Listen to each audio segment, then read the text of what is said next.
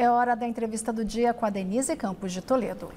E vamos falar agora sobre mudanças na legislação referentes à segurança pública, tipificação dos crimes de terrorismo e julgamento desses crimes. Eu converso com Alessandro Vieira, senador pelo PSDB de Sergipe. Senador, boa noite. Boa noite, é um prazer falar com vocês. Senador, o senhor apresentou um projeto de lei, uma proposta de emenda constitucional, uma PEC, para incluir a motivação política nos crimes de terrorismo e instituir a competência do STF para julgar ações desse tipo, não é? Eu queria saber como é que o senhor vê essas possíveis mudanças, de que forma elas trariam mais implicações para os envolvidos nos atos do dia 8. Bom, o primeiro ponto a registrar é que mudanças na seara penal não retroagem para prejudicar. Então, os fatos que já aconteceram vão ser resolvidos com a legislação da época.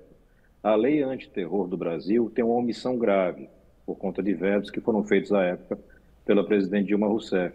Ela não tem a caracterização da motivação política para ato terrorista, que é a maior causa de terrorismo no mundo e que consta na legislação pelo mundo afora. A gente tem que suprir essa lacuna. Hoje, o que a gente assiste muito e vem escutando, inclusive em despachos do ministro Alexandre de Moraes, é uma tentativa de fazer interpretação extensiva na seara penal, ou seja, dizer que esses atos, que são atos antidemocráticos, de golpe de Estado, de tentativa de tomada violenta do poder, isso tudo está na lei, também seriam atos de terrorismo, por uma interpretação extensiva. Não cabe interpretação extensiva em direito penal. Da mesma forma, a gente tem que definir a atribuição para julgamento. Porque essas figuras que praticaram esses crimes todos não são figuras que têm prerrogativa de foro. Então, quem é que julga isso tudo?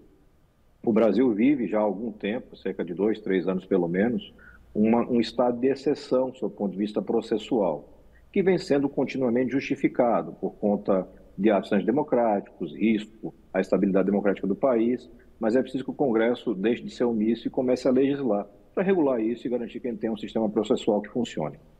Agora, o senhor também propôs que a segurança pública do Distrito Federal passasse para o governo federal. E hoje nós tivemos até uma coletiva falando exatamente dessa questão da segurança no Distrito Federal. A intervenção acaba no dia 31. Há toda uma preocupação com relação à retomada dos trabalhos do Congresso e também do Judiciário já no dia 1º de fevereiro. Não é? Então, vai haver toda a divulgação de um plano estratégico nessa transição, porque há receio desses manifestantes atuarem novamente, mesmo com toda a ação da Justiça e da Polícia. Como é que o senhor acha que deveria se definir um plano hoje para evitar o que aconteceu no dia 8, que se percebeu aí uma falta de comando na situação, não é? Exatamente. Nós não tivemos falta de polícia, nós tivemos uma falta de comando, uma cadeia de comando que funcionasse adequadamente. A nossa proposta é de federalização da segurança pública do Distrito Federal. O DF é um ente subnacional sui generis, peculiar, ele não é igual a qualquer estado da federação. Ele tem, dentre as suas atribuições, talvez a principal atribuição, abrigar a sede dos poderes.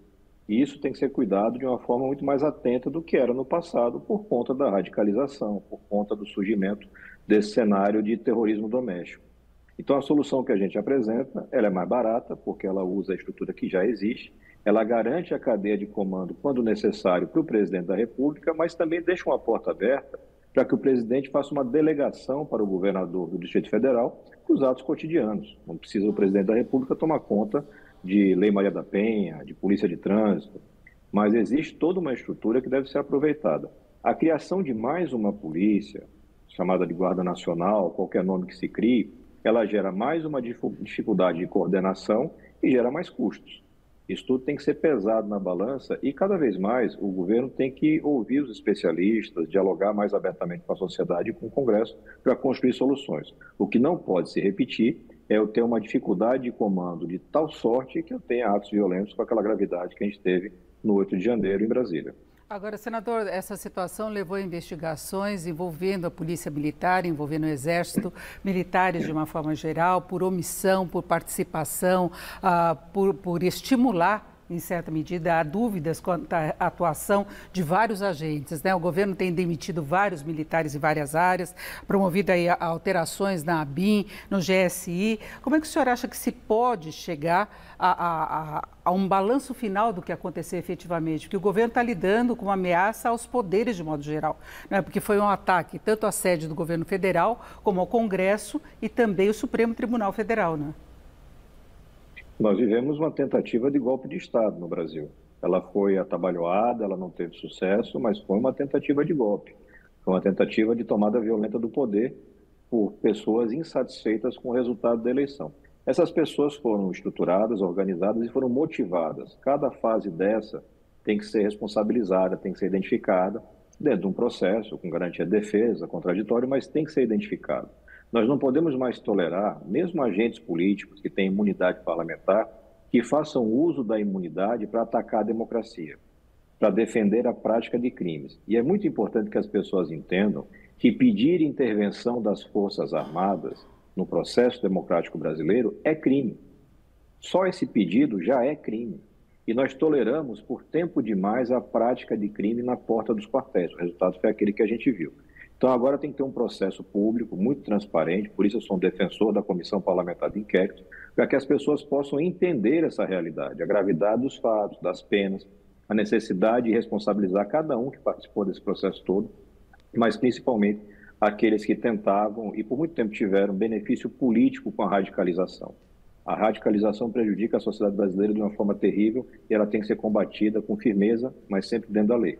Agora, o senhor defende a CPI, que já conseguiu até as assinaturas necessárias, mas nós vamos ter uma renovação do Congresso, né, a partir do dia 1º, e tem uma disputa pela presidência do Senado, né? O Rodrigo Pacheco vai disputar com o Rogério Marinho, que seria mais favorável ao governo, e ele tem colocado na campanha dele a necessidade de se limitar a ações do STF. Né, aquele posicionamento muito parecido com o de apoiadores do ex-presidente Bolsonaro. Como é que o senhor acha que ficaria a atuação do Congresso nessas condições? O senhor tem um posicionamento em relação às eleições? Não, eu tenho ouvido as propostas e conheço os dois candidatos, o Rogério Marinho, que assume agora o Senado, e o Rodrigo Pacheco, que já vai para o quinto ano de mandato. Sei dos defeitos das condutas e eu acho que a gente vai ter que fazer uma escolha dentro do Congresso. Mas o mais importante é entender que cada poder tem um papel. Se o Congresso se omite, é natural que o Judiciário ocupe o espaço. É até obrigatório, porque o juiz não pode deixar de decidir porque não tem lei. Então, a gente tem que fazer esse entendimento e começar uma nova etapa de construção democrática com maior respeito às limitações de cada poder. Mas, para ser respeitado, você tem que exercer a sua atividade, tem que legislar. Então, por exemplo, as atividades que são realizadas pelo ministro Alexandre de Moraes, no mérito, me parecem corretas, mas na forma, elas atropelam o processo de forma brutal. Isso vai ter que ser resolvido em algum momento, isso se dá por legislação, na minha visão. Não cabe qualquer tipo de questionamento a conteúdo de decisão, mas a gente tem que alinhar a forma, não dá para ser como está acontecendo. Vai ser uma eleição, como sempre é no Senado, realizada majoritariamente com voto secreto. Existem um trabalho de campanha dos dois candidatos e eu espero que a gente consiga ter uma escolha sábia que garanta para o Brasil um Senado altivo que se dê o respeito. Agora, senador, nós temos várias investigações, além dos atos do dia 8, dos estímulos a fake news, o próprio resultado da CPI da pandemia, que o senhor teve uma participação ativa, e agora a situação dos Yanomamis, chegando essas investigações muito próximas do ex-presidente Bolsonaro e integrantes do ministério dele. O senhor acha que isso tudo deve ser encaminhado? Como é que o senhor vê a atuação do governo anterior frente a tudo isso? Eu não tenho a menor dúvida da responsabilidade política do ex-presidente Bolsonaro por esses tantos crimes. A omissão na pandemia, que foi bem documentada pela CPI, a atuação nos atos antidemocráticos, inclusive com minuta de golpe redigida e circulada no ambiente do presidente da República, do ex-presidente da República, e agora essa tragédia humanitária referente aos povos indígenas, particularmente os Yanomamis. A responsabilidade política está clara e é muito provável que se consiga configurar também a responsabilidade penal, porque são atos que tinham, de alguma forma, a participação ou o comando do ex-presidente Bolsonaro. E a gente tem que dar um passo de amadurecimento democrático no sentido de que ninguém numa democracia está acima da lei. Então não interessa se recebeu 50, 60, 70 milhões de votos, isso vale para Lula e Bolsonaro. Se cometeram crimes, eles têm que ser responsabilizados. Só assim o Brasil vai se transformar num país mais sério. É isso, ouvimos Alessandro Vieira, que é senador pelo PSDB de Sergipe. Senador, mais uma vez, muito obrigado, uma boa noite. Boa noite.